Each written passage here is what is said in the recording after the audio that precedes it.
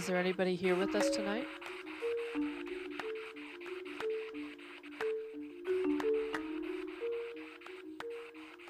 Can you make a noise to let us know that you're here?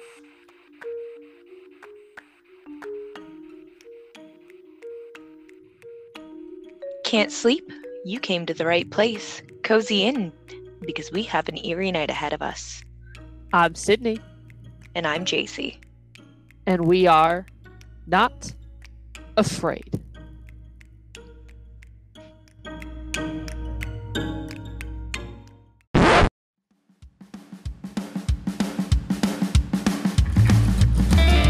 Good evening, everybody, or morning, or afternoon, or whatever. It doesn't matter. We are Graveyard Tales. Now, if you like ghost stories, hauntings, cryptid encounters, and the weird history behind them, then you should join us in the graveyard. You can find us on any of your favorite podcast providers. Check out our website at graveyardpodcast.com and follow us on Facebook, Instagram, and on Twitter at GRV. Just go search Graveyard Tales. That would be easier. Now, we hope to see you in the graveyard.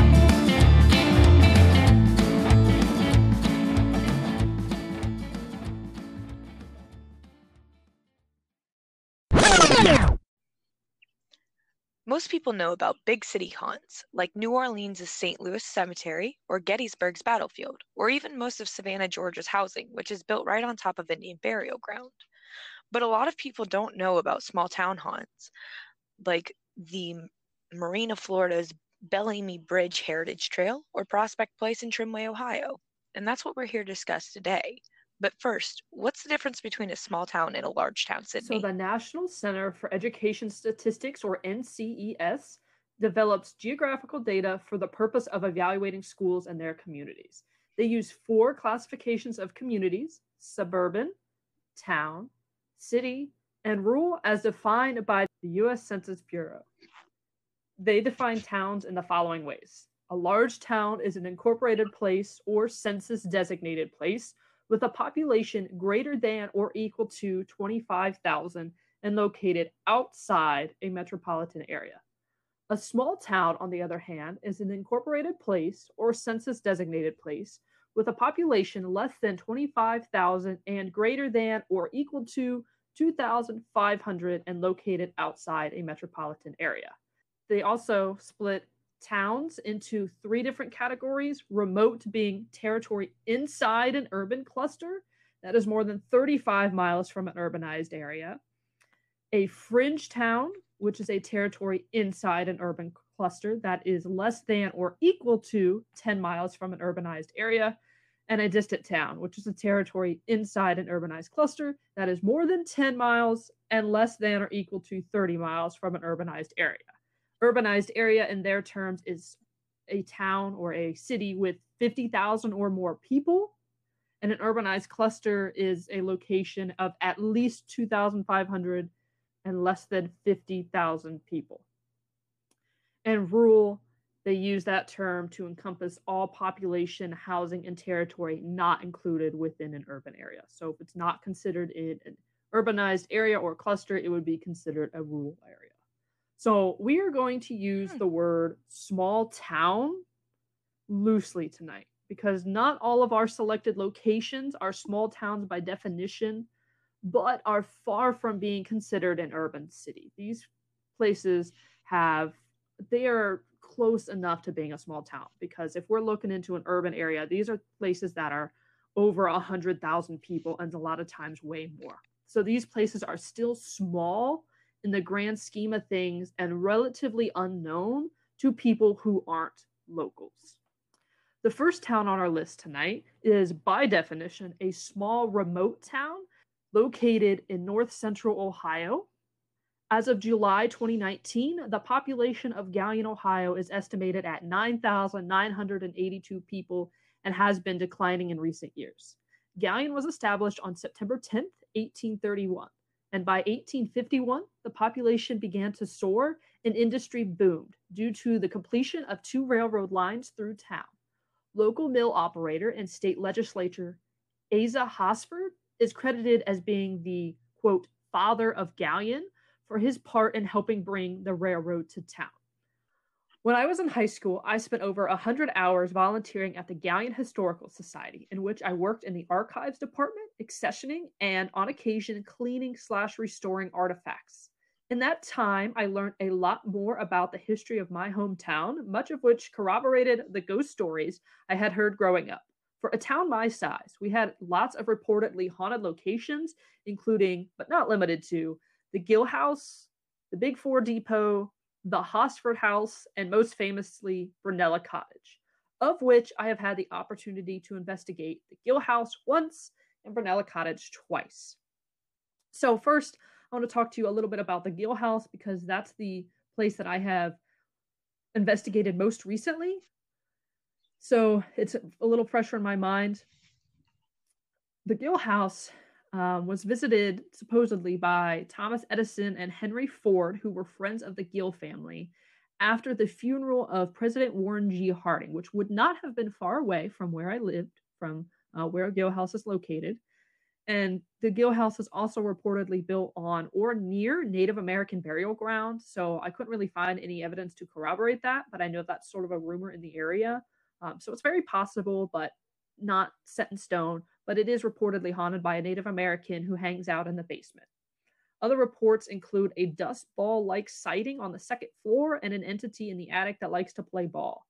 I wasn't there as long as I would have liked to have been. However, I would like to go back, so I don't have any personal experiences or evidence to share with you that happened to me while at the Gill House, but that doesn't mean that it isn't haunted. So if you're new to the paranormal field, you don't always get things when you want to. Ghosts don't always come out and play on command because it's not like they're on a schedule or, you know, a paid timestamp or anything. So I would like to go back, and I would recommend it to anybody, especially somebody who is just starting out into the field, because it's not a 250,000 square foot building like a lot of these places are. You don't go in there knowing the history and all of this evidence because it's been on 100 TV shows. It's kind of unique in that way. So, and it is large. It's a large house, but it's a lot less overwhelming, especially if you're just getting into the field, than walking into a 250,000 square foot building. So I would recommend it because personally, I would like to go back. Place number 2, Brunella Cottage, a little bit more famous because I believe it has been on My Ghost Story. So it has had some TV time, but outside of the state of Ohio, most people probably are not aware of this building. So Brunella Cottage was the home of Bishop William Brown and wife Ella Brown. Bishop Brown is famous in Galleon history because he was tried for heresy in 1924-1925 and is also rumored to be a supporter of communism, as indicated by the decal on the floor of the walkway in his home. He and Ella both reportedly haunt the home in various ways. My 2 investigations of this place were in high school, so I had little experience at the time. It was very structured in that we were led by paranormal investigators. We couldn't just go off on our own. It wasn't just me and 3 other people, okay? So I went there with my tennis team. There were quite a bit of us in there. It wasn't the best environment to produce paranormal activity, but I can recall some activity throughout the home from both of those 2 times. So the biggest piece of evidence, or the biggest personal experience that I had happen in my 2 ghost hunts there, was the flashlight trick. And so before I explain what happened, I would like to explain what that is if you're not familiar with it. And so this is something that's kind of controversial amongst investigators because some people believe it, some people don't, and that's fine. That's up for you to decide. I'm not here to tell you one way or the other. But as a high school student, that was a pretty cool experience for us to have, in my opinion. So the flashlight trick is when you have a flashlight, one of those where you have to turn the end of it in order to turn it on or off, and it changes the intensity. It has to be one of those. Okay. And so the idea behind it is you're supposed to set it to where it doesn't take a lot of energy to turn the flashlight on, but the flashlight is still off. So you sort of set it right between on and off. And then you lay it on a surface, back away, and you ask questions. And if there's an entity there with you, in theory, they should be able to turn the flashlight on or turn the flashlight off on command. And then you can ask questions. Another take on this would be if you set out 1 or 2 or 3 flashlights, and then you can have a yes and a no. You could tell them to turn on the one in the middle or the one on the left or the one on the right. And a lot of investigators say that's a little bit more convincing. So that's another way you could do this. But we just had one at the time. And this did work for us in direct responses to our questions in Ella's bedroom. So I don't remember, it's been a long time, exactly what we had said, but I remember being there and asking questions, and then immediately the flashlight would turn on, and then it would turn off. And then we would ask another question, and then it would turn on, and then it would turn off. So pretty cool experience. Again, I'm not saying definitively that Ella's ghost was in there turning that flashlight on for us. I'm just saying this happened, and it was kind of cool. That is extremely interesting. We're going to have to take a trip to your hometown sometime, Sid. I don't really have as much information on my own hometown. Just because when it comes to history and hauntings, the history of Millersburg is very, very shared and very widely known. For the most part, it was just a small community trading post, really nothing major, very super spectacular. But there is a lot that really went on with Millersburg back in the day, and especially even today. Millersburg is crazy haunted, but for the most part, if you ask locals, they'll either give you like kind of a strange look, they won't give you a strange answer, or they won't really give you an answer, or they'll just tell you to kind of shove off completely, which is really odd because we have so many antique shops around, and even a Victorian house where locals can drop off pieces of history. My family included has a couple of pieces stored away in the Victorian house. So you would assume with all of that historical stuff around that there would be something there that people would want to talk about, want to discuss, but no. And it's not for any dark reason whatsoever. In all honesty, it's just because of the large population of elderly women that we have. And a lot of businesses do not want to run them off because Millersburg's seen as a very cute and quaint town that nobody really expects that kind of thing to go on. It's your very traditional old Christian ladies and men, like hardworking community. Nobody talks about that kind of stuff. It's very, very taboo. But of course, this never stops the hauntings from actually happening.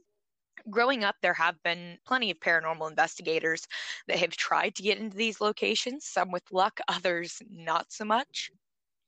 One of the places that a lot of people try to get into and very, very rarely ever do is the Hotel Millersburg. The Hotel Millersburg has a lot of activity that goes on within its walls, from waking guests up in the middle of the night, footsteps in the hallway, your hair being tugged on. There's all kinds of stuff that happens, not only in that portion, but in the tavern as well. Some of the older cooks that have been there have reported the banging of pots and pans while no one else is in the kitchen. But this is only after they are either let go or they decide to leave the jobs themselves. While they are on the jobs, they are instructed to not speak about paranormal activity whatsoever, once again, due to that large elderly population that's not a fan of it. But other places also include the Holmes County Trail. That's a big one. That's said to be haunted by so many different things, honestly, that it's kind of hard to keep track of. Native Americans, little boys and girls, just full-grown adults. Just there have been all kinds of things seen around that area. The Victorian house is another great one. That is antique central, basically. It's gorgeous in there. There are so many different rooms, and you never know what you're really going to find there. But the most important thing about the Victorian house is, like I said, that it's mostly where locals can come to drop off their antiques, family heirlooms, if they have no one else to pass them down to.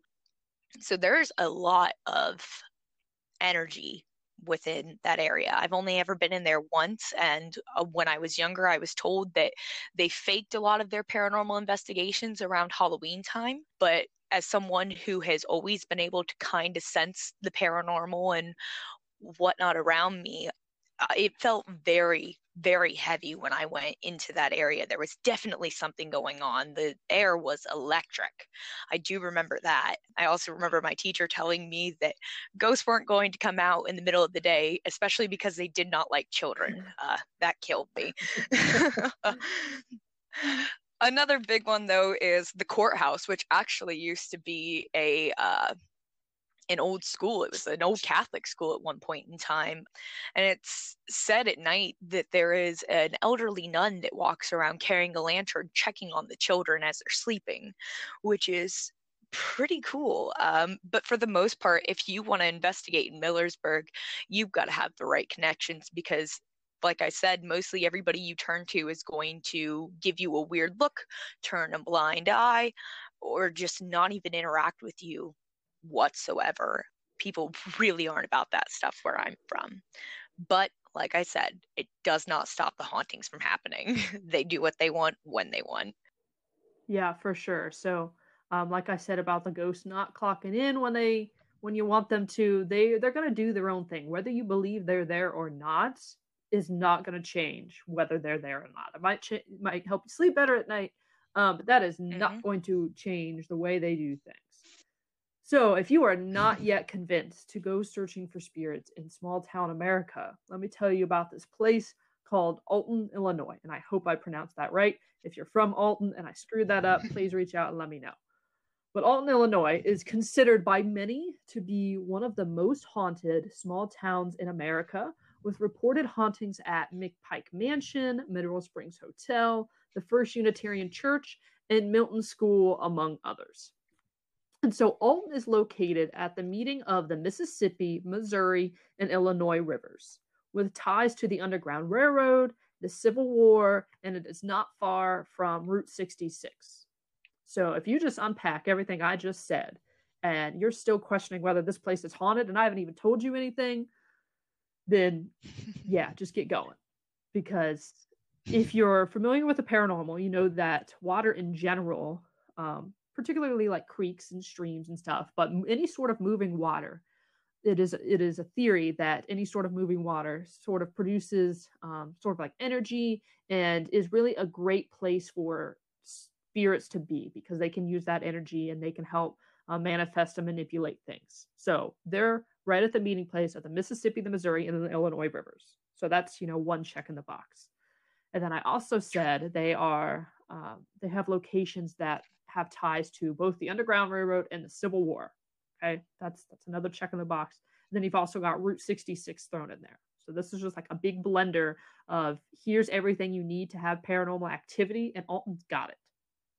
And so Alton is 18 miles north of St. Louis. It has approximately 26,208 people as of July 2019, and is part of the St. Louis metro area. So NCES would classify Alton as a very small suburb because it has less than 100,000 people, but it is part of the St. Louis metro area. But in my research, I did find several articles proclaiming Alton to be a small town, and not only a small town, the most haunted small town. So that is how it is viewed by at least some locals, which is how it makes it in our episode. I know it's got more than 25,000, barely. I know it's in the St. Louis metro area, but at least from their viewpoint, it seems that they don't really view this as a big booming suburb. They do kind of view this as a small town sensation. Okay, so that's, again, how it makes it in here and how we're looking at it. And so a little bit about the history I could find from Alton, Illinois. I haven't been here. It's on my list. I'm going to try and go. But from the research that I was able to find, there was an abolitionist and an editor named Elijah P. Lovejoy, who was murdered on November the 7th, 1837, by an angry mob of pro-slavery people from Missouri. Remember, they're not too far north of St. Louis. So an angry mob of pro-slavery people from Missouri. And Elijah was defending his fourth printing press from being destroyed. The first three had already been destroyed. He did not want this fourth one to be destroyed. So basically he goes down with the printing press and is murdered by this mob. Also, Alton, Illinois has connections to Abraham Lincoln. Illinois being the land of Lincoln, Lincoln did spend time in this town as a young lawyer. And this is also the site of the final Lincoln-Douglas debate. So there's that connection as well. It is also home to Robert Wadlow, who is the tallest man, and the tallest documented man in America. and the jazz musician Miles Davis. So it's not necessarily an unknown town like both JC and I come from. We don't really have a lot of famous people coming out of there, but out to a lot of people outside this area, because I had never heard of it until I did the research, it is a lesser known town. It's not like people out in California are like, yeah, Alton, Illinois, that's the place to go. So again, it's not your New Orleans, it's not your Savannah. So let's talk a little bit about the hauntings that I could find. Again, not personal experiences, haven't been there, but according to the reports, this first one, McPike Mansion, there are reports of orbs, balls of light, and people appearing in photos. Again, I'm not here to validate this for you, just to share with you, these are supposedly the things that go on at McPike Mansion. At the First Unitarian Church, there are claims of voices, shadow figures, and the piano playing. It is also worth noting that the church burnt down twice, and that the minister, one of the ministers, hung himself in the doorway of his study. So there certainly seems to be the elements at the First Unitarian Church for potential hauntings there. At the Milton School, they claim to hear footsteps, see the apparition of a young girl.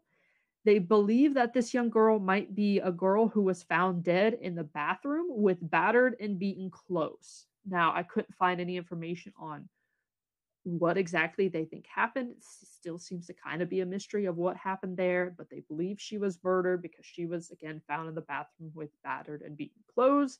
And so in today's time, they do hear footsteps and see the apparition of a young girl. It's not a hard connection to make. We can't obviously guarantee that, but that is the connection that they're trying to make there. So there are all sorts of haunted tours offered in Alton at some of these locations, and there's different like cemetery and ghost walks, and there is actually more than a dozen rumored haunted locations. Some of these include the first state penitentiary in Illinois, which was opened in 1833, was in Alton. And by 1861, this became the Alton Federal Military Prison for Confederate prisoners of war, where 1,354 inmates died. That number varies a little bit. Some sources have it to be a little bit higher, but over 1,000 inmates died at this federal military prison during the Civil War.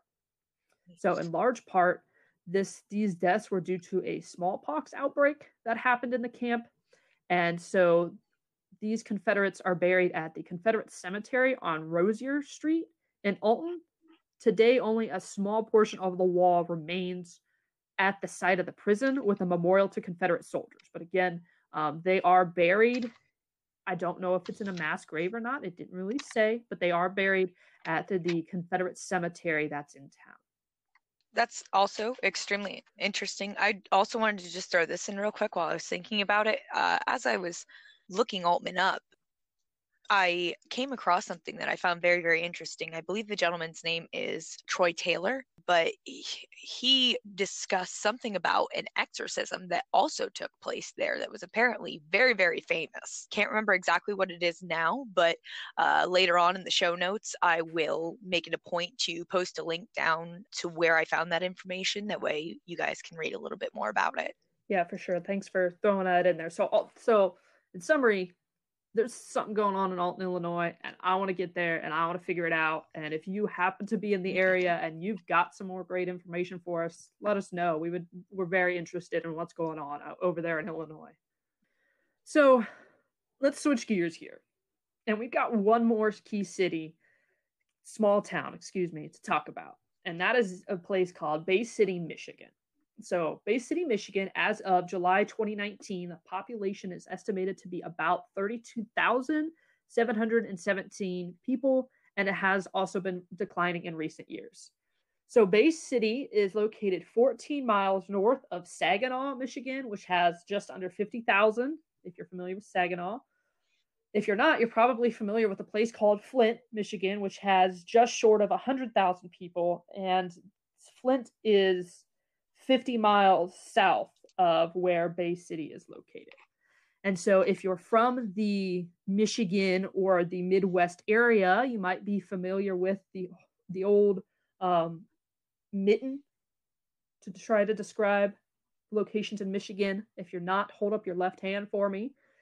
Bay City is located around the web of the hand, so right between your thumb and your index finger. If you're totally confused on what I'm saying, go look at a map as soon as you're done here. I'm telling you, it's a mitten. So between the index finger and the thumb, that's about the area where Bay City is located. And so it is located along the Saginaw River. So there's something it has in common with Alton, and just miles from the Saginaw Bay. So we do have a lot of water fueling Bay City as well.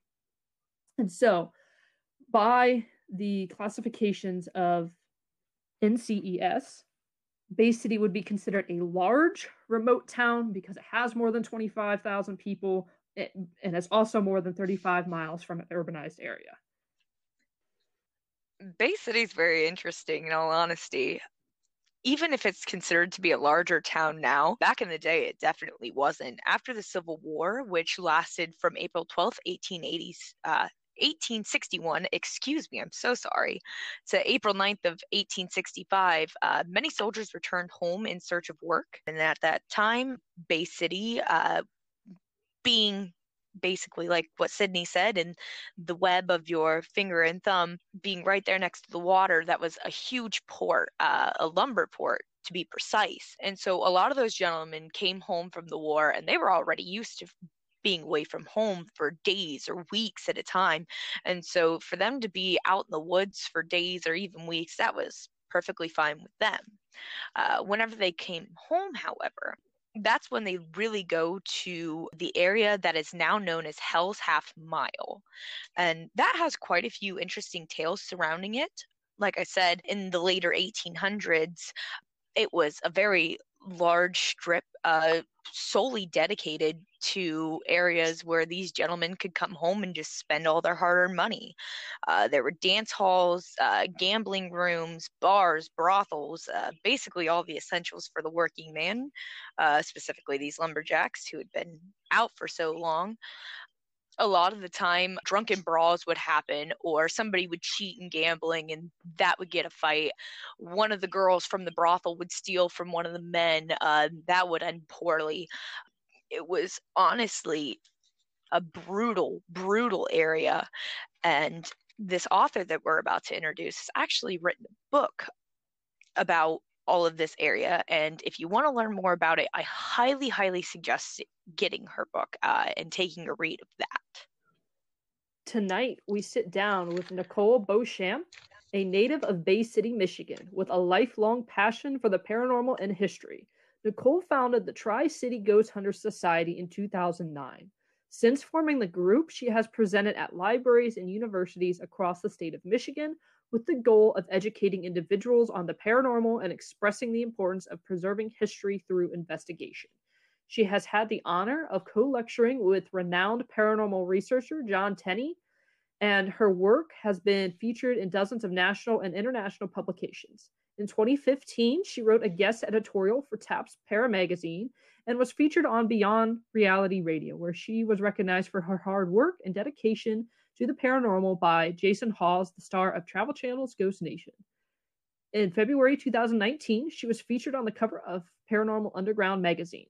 Nicole, as JC just said, just released a book this past fall, her first book, titled Haunted Bay City, Michigan, which explores the notorious haunted locations in the town she grew up in, as well as the history behind these locations. She has agreed to join us tonight to talk about the hauntings of Bay City. Tonight, I'm not afraid of the dark, but there's something eerie going on in small town America. So to start off, I read your book. It was awesome, by the way. It was a nice, quick, easy read, which I appreciate because I'm not a huge reader, and big, thick books kind of scare me sometimes. So I read that in my off time at work, and I really enjoyed it. And so when I was reading the book, it really reminded me, now Bay City's a little bigger based on my research than the town I grew up in, but I grew up in a small town in Ohio. It's about an hour north of Columbus. It's called Galion, Ohio. And I grew up and it was rumored to be haunted. So that's my whole childhood, even before I believed in ghosts and got into the paranormal and all that jazz. But there was this book called Ghostly Galleon, and it was super popular throughout all of elementary school, and everybody read it, and it was set up a lot like your story. Uh-huh. So as I was reading yours, that was in the back of my mind. Like, this is really cool because this reminds me of the place where I grew up. Right. So, my first question for you is, what sort of stories did you hear growing up in Bay City? So when I was growing up in Bay City, they did like some kind of Halloween tour. I can't really remember who put it on. I don't know if it was like the Historical Society. I highly doubt it, or if it was the theater here. But somebody put on like a Halloween tour, and we got to like walk down Water Street, which is probably the most historic street in Bay City. And they would tell us like that there was lumberjacks, lumberjacks are spotted like outside of the on the street, and they would talk about the candy store. It's not the candy store that I'm referring to is called St. Laurent Brothers. It's actually not in the book, but there was rumors that the basement was haunted there. I'm trying to remember where else. I've heard that the Sage Library was haunted, but I guess you could say like I heard like little rumors here and there about places maybe being haunted, but they never really specified, other than that lumberjack, like who it was or anything like that. It was very vague. Right. So just like enough to pique your curiosity, but nothing super definitive. Right. Exactly. So did you learn about any news stories during your research? Did you find a lot of those while researching? Was it a mixture of the two?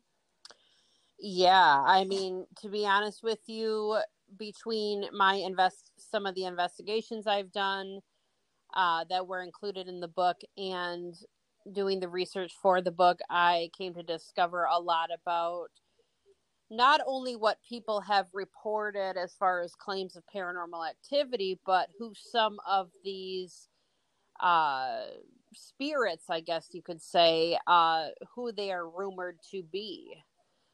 So I not only I'm sure as you know with reading the book, that not only do you get like the history of the location, but you also get the history of the people that not in every case, but you get kind of an idea of who's haunting the building and the history behind those people.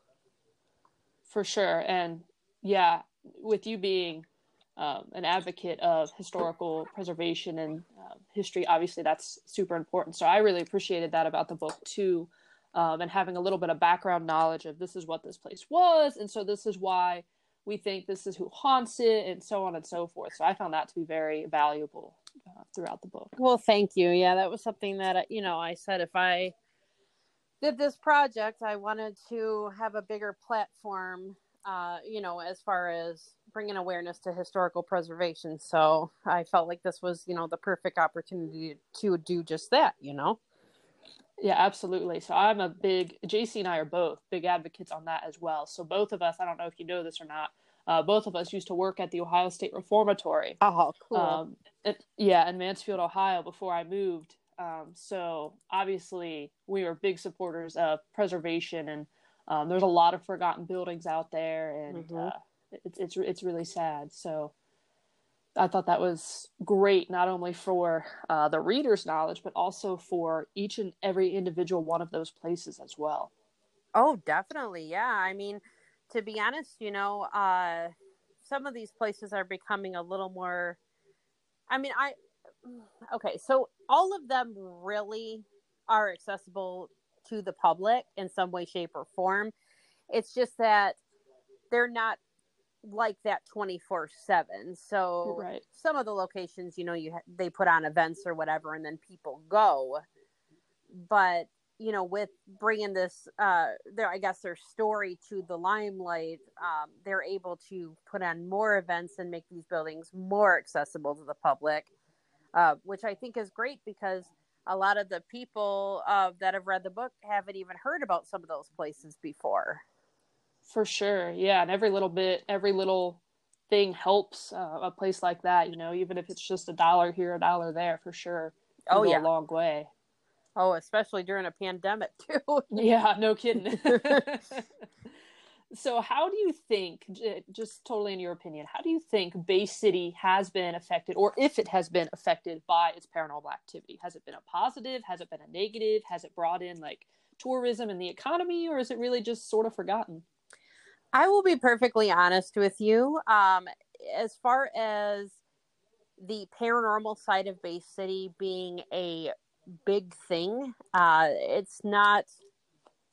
I guess at this point in time, it's getting bigger with, you know, the book, and there's some historical tours and ghost hunts that are happening at the USS Edson, which is a naval destroyer ship docked in Bay City. So between their paranormal investigations and then, you know, my book, it's definitely, I guess, catapulting the paranormal entertainment, I guess you could say, out there into society. But it's not been that big of a thing until fairly recently. So I would say that generally the data that I have researched kind of shows that claims of paranormal activity and paranormal events seem to draw a crowd, sometimes even larger than the city's population. So, for example, the Trans-Allegheny Lunatic Asylum in Weston, West Virginia draws a larger crowd to it every year for different events or ghost hunts. Because people, after it was on Ghost Hunters, people, you know, became profoundly interested in it.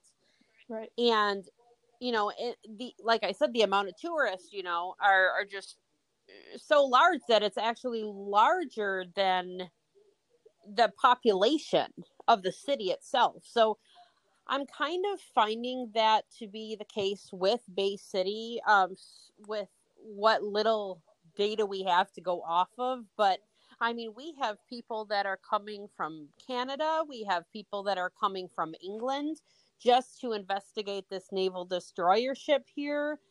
So I would say it's a very positive thing, but I'm working on making it an even bigger deal in the city. I'm working on, with some of these locations, on bringing it even more to the forefront. That's awesome. Yeah, well, I can see you got my attention. So my husband and I just got married this past summer, and we actually honeymooned throughout the state of Michigan. Yeah. Including Mackinac Island, and we went to Grayling, we went to Petoskey, Charlevoix. We just kind of did, you know, all over the state. And I saw your book come out, and I was like, oh, the next time we go back, we have to go to Bay City, and we have to go here, we have to go there. So for sure, I'm definitely one of those people that you have brought to Bay City, and I will be for sure going there within the next 5 years. Yeah, and you know, even having been from Bay City and, you know, living here for most of my life, while I was doing research on the book, I mean, heck, I had to go take another trip downtown and, you know, look around, because I just see it in a whole new light now. I mean, the history that was uncovered in my research was just fascinating. Yeah, absolutely. I could see that. And I kind of felt the same way when I learned the stories of my town. You know, it's fun to drive around and see those things, how they looked or operated when they were built, and not in, you know, 2020. Right. Exactly. Yeah. I was just saying that, you know, the other day. I was like, you know, nowadays everything's just so cookie cutter, and it's just like nobody puts their time and effort to building anything anymore. Everything's just so cheaply made. But back in the past, you know, these buildings were built to last. I mean, people would hand carve out wood and everything. I mean, it was like these structures were very detailed and beautiful and opulent, and they're just not like that anymore. Yeah, absolutely. And that's everywhere, and that's super sad, because these things have, even without the paranormal activity, it's just the architecture to them. Yep. is something special. Definitely. So obviously every town, you could ask anybody anywhere in America, has its share of ghost stories. But what to you makes Bay City stand out? What do you consider that little extra that Bay City has? With Bay City being the, I guess, medium-sized city that it is, and not really being published that much in books or media or even on TV. I mean, there's been, like I said, there's been a couple things here and there, but it's never, Bay City has never been published on this type of scale. So my book really kind of brought Bay City to the forefront in a way that it has never been presented before. And I think that makes it special in itself because, I'm sure as someone who's interested in the paranormal, as well as I do, every time you watch a show or you watch, a movie or read a book or, I don't know, just look online. I mean, it's the same places that you see over and over and over again. And we have a crazy amount of history here in our city that's very dark and deviant and violent and, debaucherous. And I think that's worth exploring and checking out because it's so much of like a summer town. People come here for the fireworks display. They come here for the tall ship celebration, and these streets that they're walking on, they have no clue, the dark history that was once there in that very area that they're walking in. And I think you find a lot of times these places that are sort of in the shadows that nobody really knows about or talks about or makes TV, makes the movies, is sometimes has the most interesting history and maybe even some of the best hauntings as well. Mm-hmm. I think you have just as good and maybe even better chance to walk into a place, one of these places you talked about in your book in Bay City, Michigan, and finding, that once in a lifetime shadow figure, apparition, EVP, whatever it is, as you would, walking into a place like Alcatraz that everybody knows about, or like you brought up Trans-Allegheny Lunatic Asylum. I mean, that's really easy to talk about, but to explore something like Bay City for sure, that has that in it of itself is pretty unique. I know. I guess another reason I really wanted to write this book was kind of to be like, listen, these are some really good ghost stories. They are chilling. I mean, there's all kinds. Some are heartwarming, some are chilling, some are just hilarious. Like the Victorian lady in the supermarket, and I realized that, not every story in the book is about Bay City, but these are stories that are very worth sharing with, with the world, and that haven't really gained the traction of a lot of other places. So I'm just very happy that I was able to, I guess, contribute some more spooky tales to the community. Yeah, for sure. I can definitely picture somebody, especially a local, but even somebody like myself or other people who are interested in this, reading this as like a bedtime story sort of thing. Or, if you have kids and they want to hear a scary story, this would be a great resource to open up and read to them about something they haven't heard before. Yes. Actually, my uncle's been doing that with my cousins. He's been reading on my book as, chapters of my book for bedtime stories. And so, he's already doing that. So yeah, definitely you could implement that anywhere, really. That's hilarious. So is there a particular spot in Bay City that sticks out to you? Because you wrote about a lot, and I was trying to figure out my favorite going through. So is there any place you have a special connection to? So there are two in the book. One is the Sage Branch Library.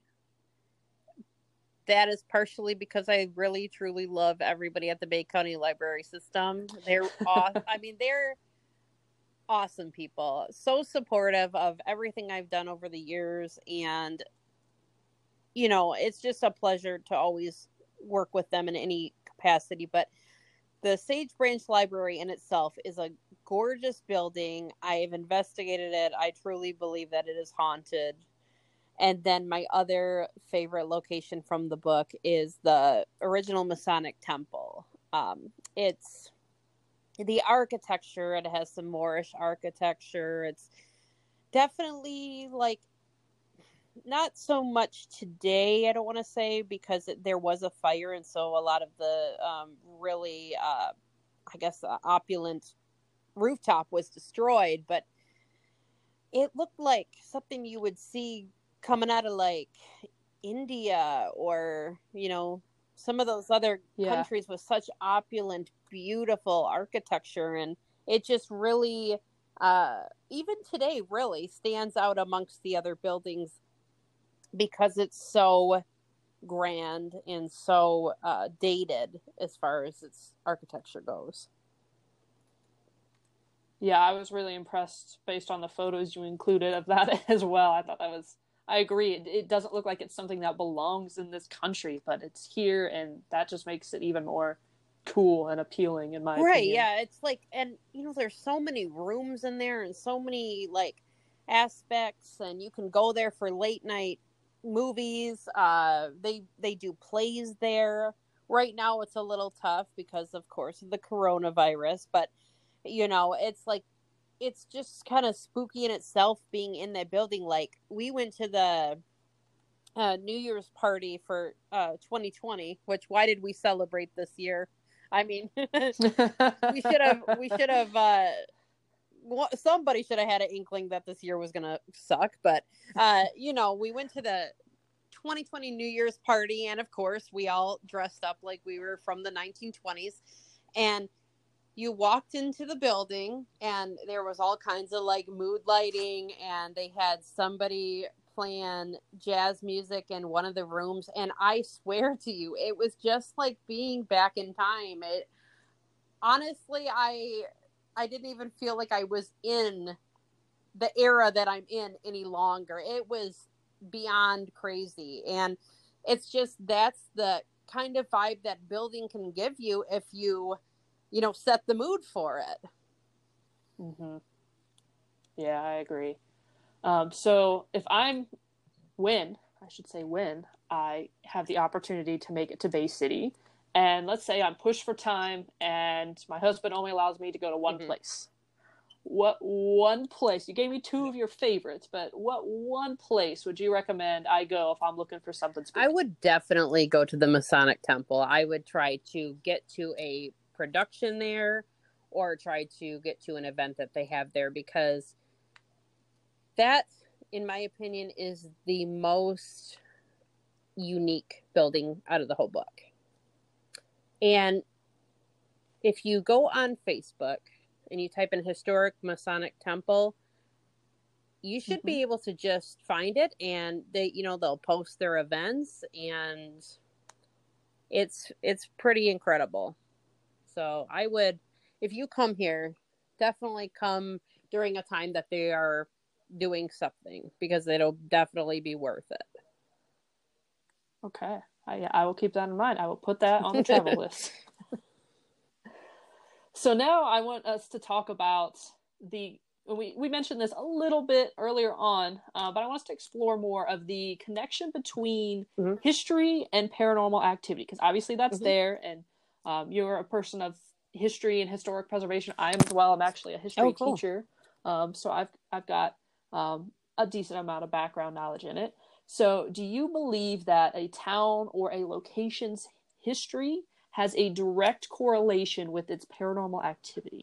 I think for the most part it does. And I think that could be either negative or positive. I think there's a big, majority belief that, it's always negative or negative elements, but I disagree. Right. I think it can really go either way, but I think, as long as there was something in the past that maybe isn't ready for whatever reason to go forward into the future, whether that was maybe a job that they loved, or there was people there that they liked, or even the building itself, I think that could cause, something to remain behind there, or at least the energy.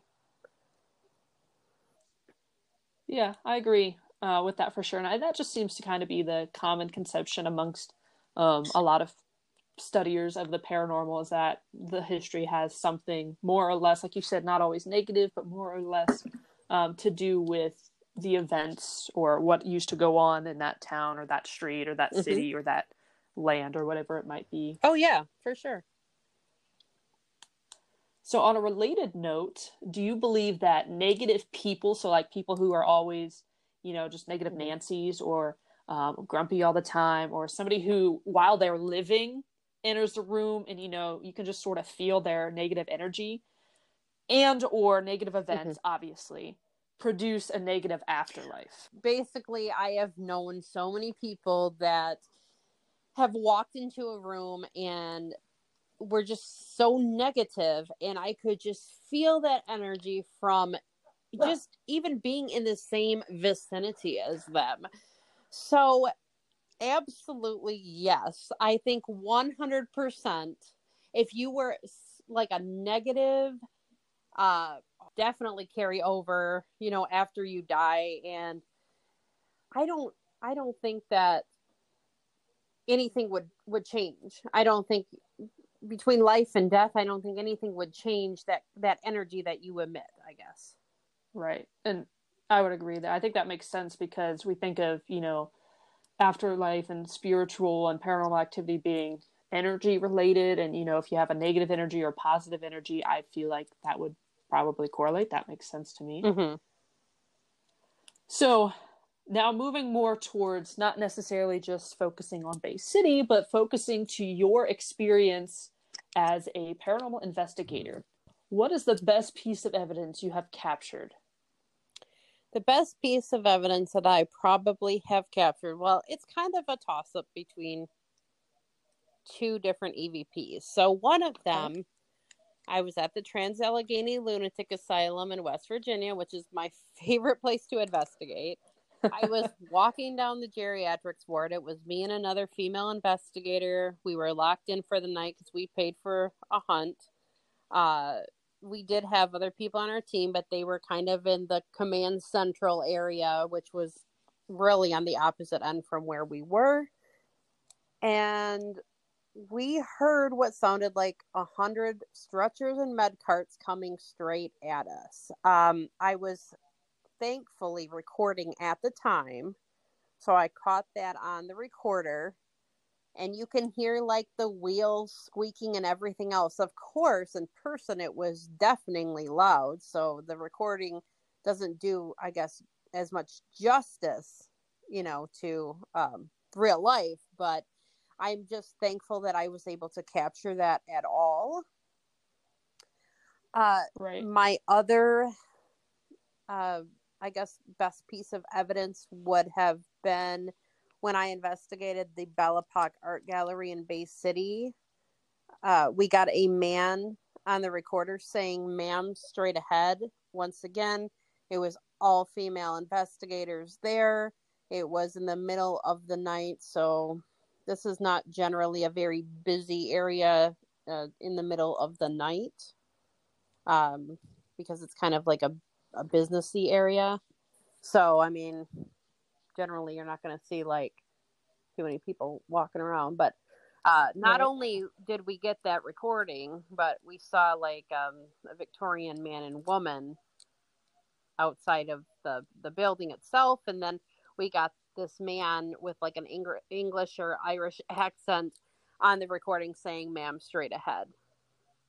It just cuts over the top of the females that were speaking there, because they were like having a conversation, and it just cuts right over the top. And it's so distinctly male, so distinctly foreign sounding.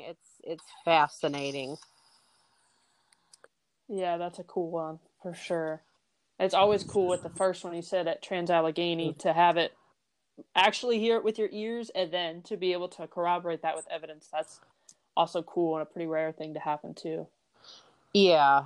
And geez, I've gotten some great EVPs over the years. So I guess the whole Jacob EVP, and if you read my book, then you'll know all about that. Maybe some people should pick it up, because that story about Jacob and getting the EVP with the name Jacob was spooky, but in a good way. I mean, it was kind of cool because we had this historical discovery just based on this first name that we got. So it was just completely awesome. Right. And isn't that perfect when it works out like that, to where your research and your paranormal experiences match up with the history? Yeah, well, come to find out that this man was a pioneer of our city as well. And, just because of his job, he was not seen as prestigious. So he was very much looked over. But, he was really one of the founding fathers of our city. So I don't want to reveal too much, right? Because I want everybody to go out and buy your book. I got it on Amazon. It's all over. I'll add the link if you'd like me to when I drop this podcast. But one of the things that I was really enthralled with throughout the whole book and all those stories was the antique store.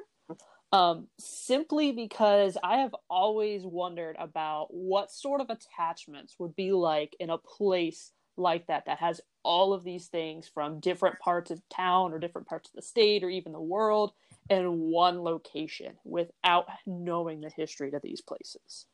Well, I'm going to be honest with you.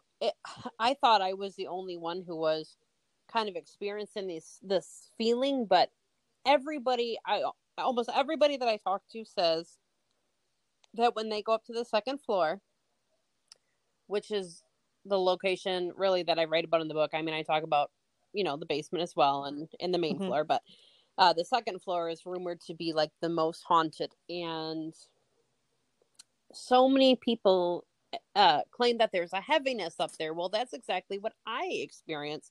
And I never really told anyone that before, but it's just, I can't really put my finger on why. I mean, for all I know, maybe there is old wiring there or something. I'm sure there is, maybe that's contributing to my strange feeling. But every time I go up there, it's like exactly the same. I don't feel right. I don't feel okay. I feel cloudy and dizzy and just spooked out entirely. So, but that's, like I said, that's a very popular claim amongst people that go visit that location. And so I am kind of seeing similarities, I guess you could say, as far as that goes.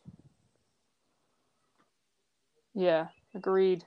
So, yeah, I would be just intrigued to ever get the chance to investigate an antique store, because there are just so many possibilities. You would have no idea what you are getting into because, the building, this antique that's from China, and this one that's from India, and this one that's from my grandma's house. You have no idea.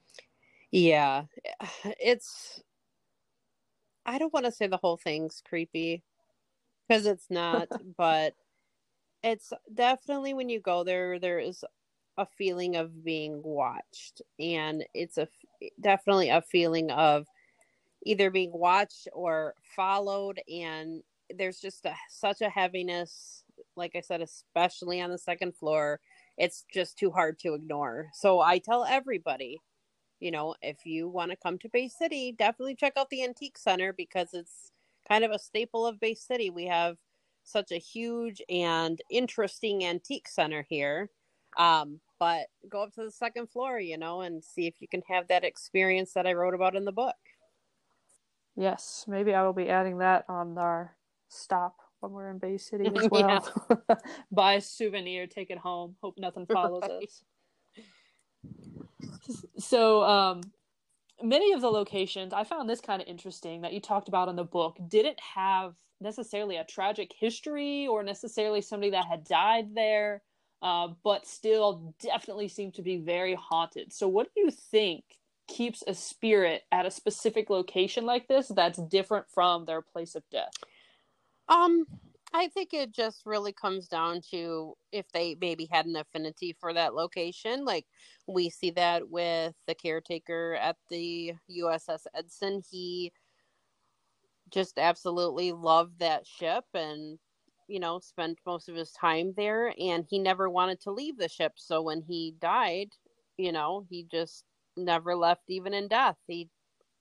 His spirit or soul or whatever remained there. And I think that's the case with a lot of other places. But it just kind of begs the question, is there different dimensions that maybe we are not conscious of, or is there such a thing as, like, I don't want to say time travel, but with these dimensions, some kind of like play on time travel, I guess you could say. I don't know how to exactly word it, but for example, the Victorian lady that showed up in the middle of the supermarket looking around confused and then she was gone.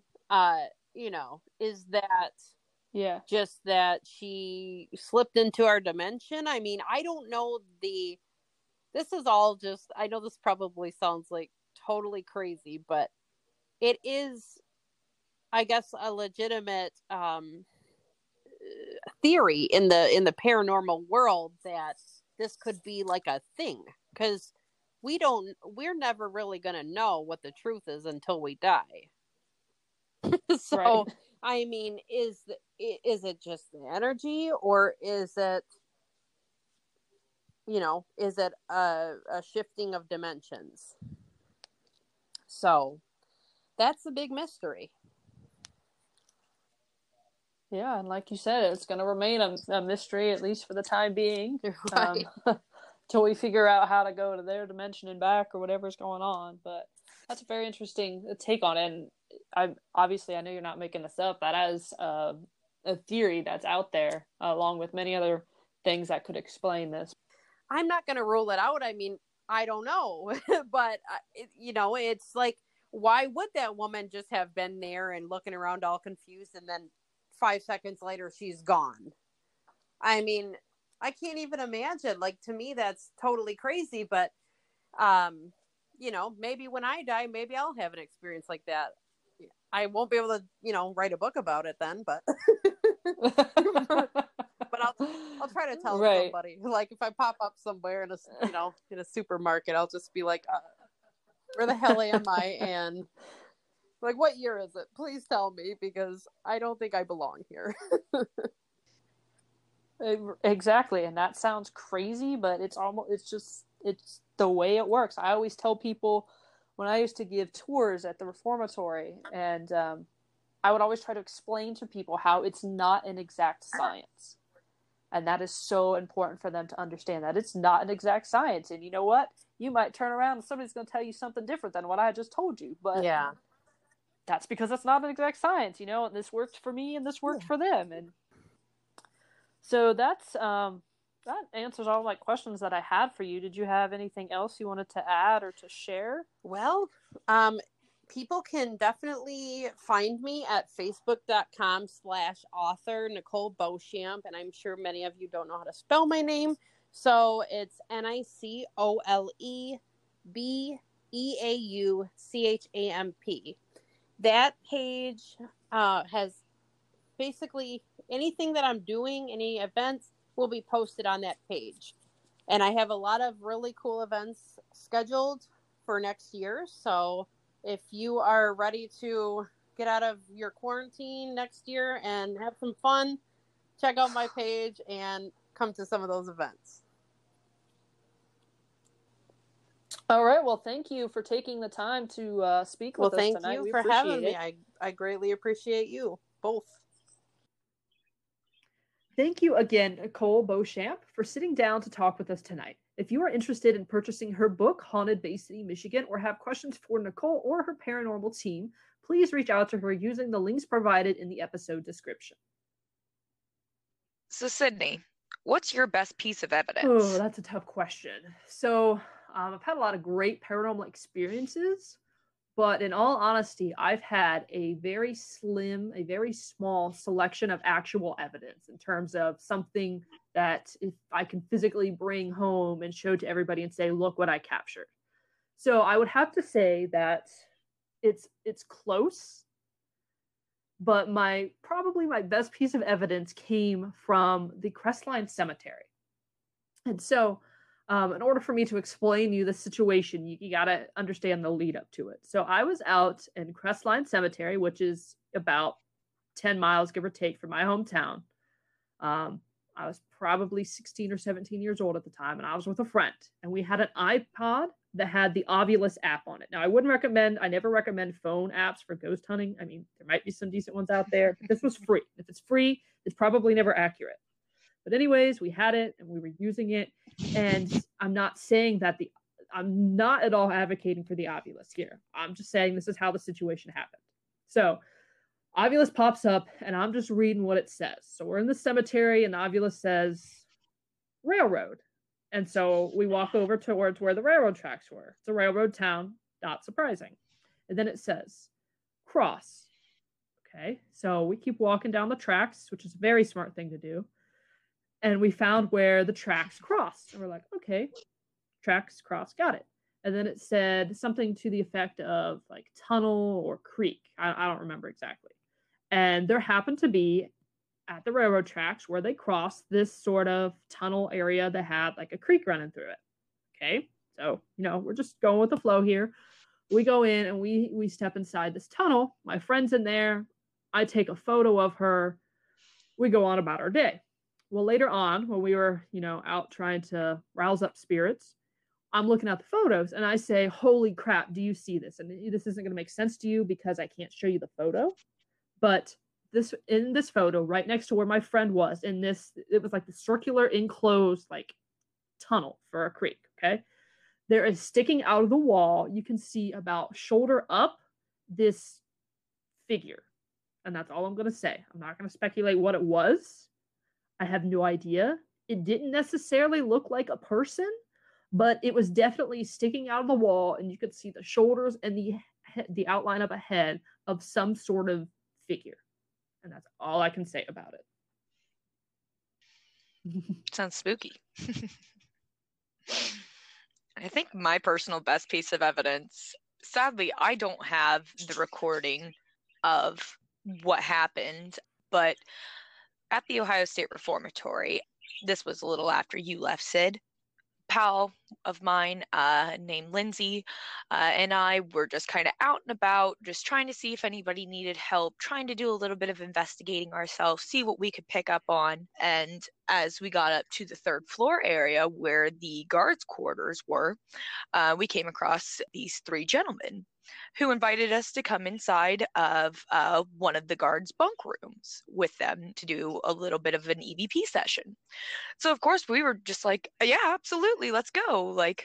And the one gentleman had explained that he had 3 different EVP recorders on him, one of which costs, I think he said $2,000 just to get this specific one. It was a very, very pricey piece of equipment, but it was also very, very old and very, very accurate. This was the kind of EVP recorder that every paranormal investigator dreams of. It picks up every little tiny sound. It is phenomenal, but you have to have complete silence to do it. But so that's the one we elected to use just because Lindsay and I wanted to see how it really worked. And so as we were in this room, which we now very affectionately call Mix Room, we were communicating with this spirit who's known to be a little bit on the angrier side.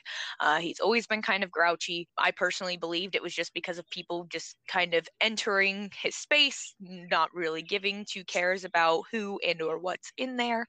But anyways, as we were in there, we used to refer to this gentleman as the Grumpy Man. And as we were recording, I asked, hey, is there anything else that you would like us to call you? Like, what's your name? That way we don't have to call you the Grumpy Old Man anymore, because I just feel like that's rude. And clear as day through the spirit box, we got Mick, which was awesome. But as soon as I said that and he said his name, one of the gentlemen looks over at me and he goes, oh, he's grouchy, is he? And I was like, yeah, he doesn't really care for people too well. He doesn't like people in his face all that much. I just try to be respectful. And he goes, oh, well, okay, I'm going to try something. This gentleman immediately starts provoking Mick, which Lindsay and I started to tell him, don't. You're not allowed to do that here. You can't do that. And he's like, oh, well, it's okay.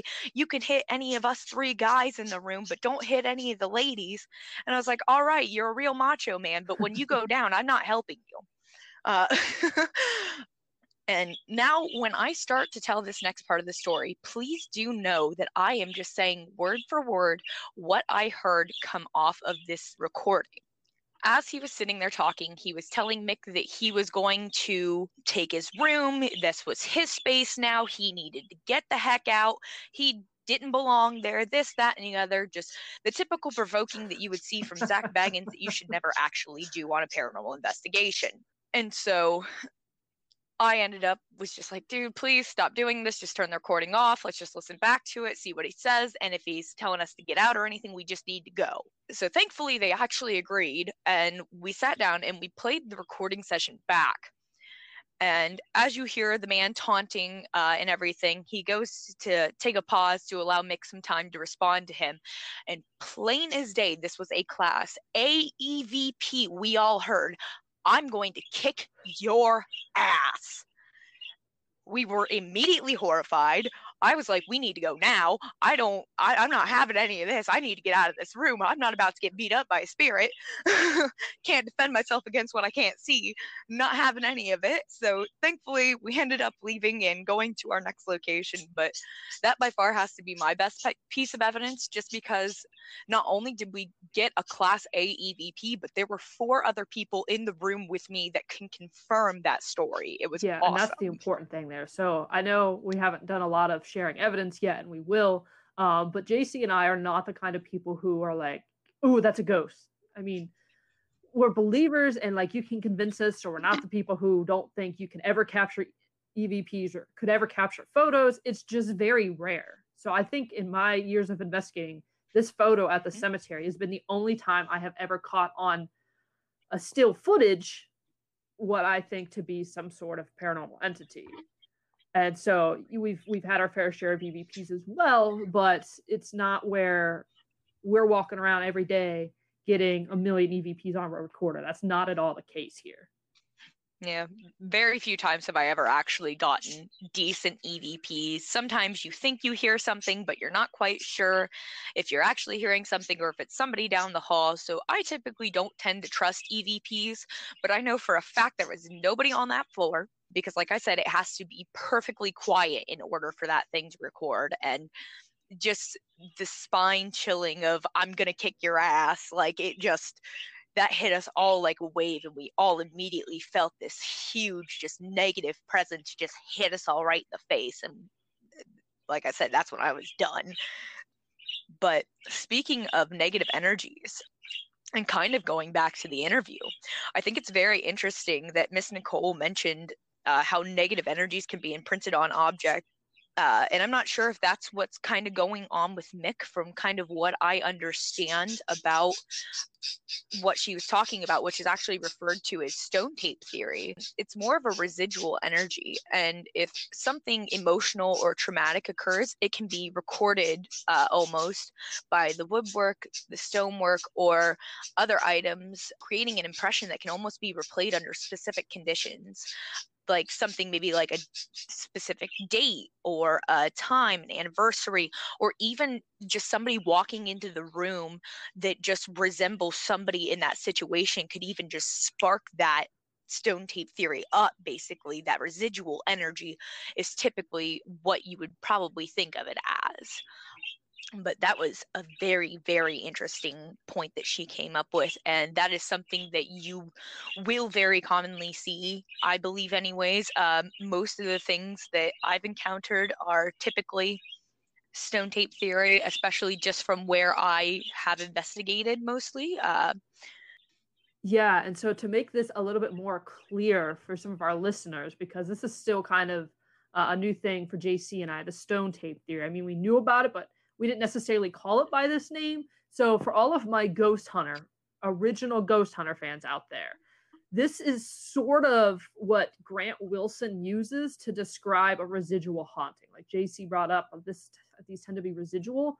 So if you recall, Grant Wilson always described residual as activity being like a tape player and always playing itself over and over and over and over again. So it's not necessarily interacting with you.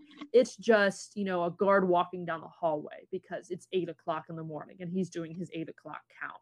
Or, this is cups banging on the bars because there's a fight and it's the anniversary of that fight or whatever that might be.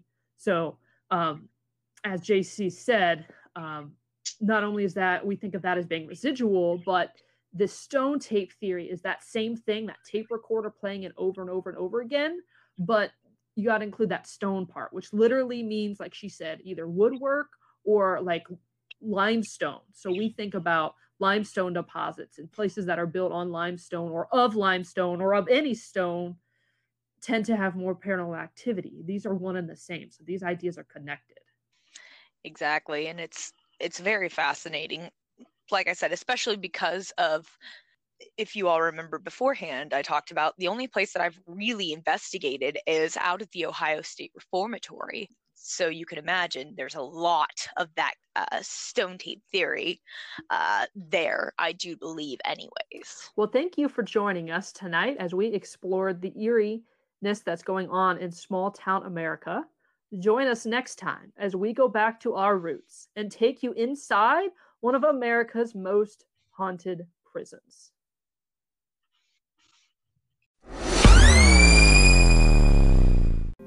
We are not afraid.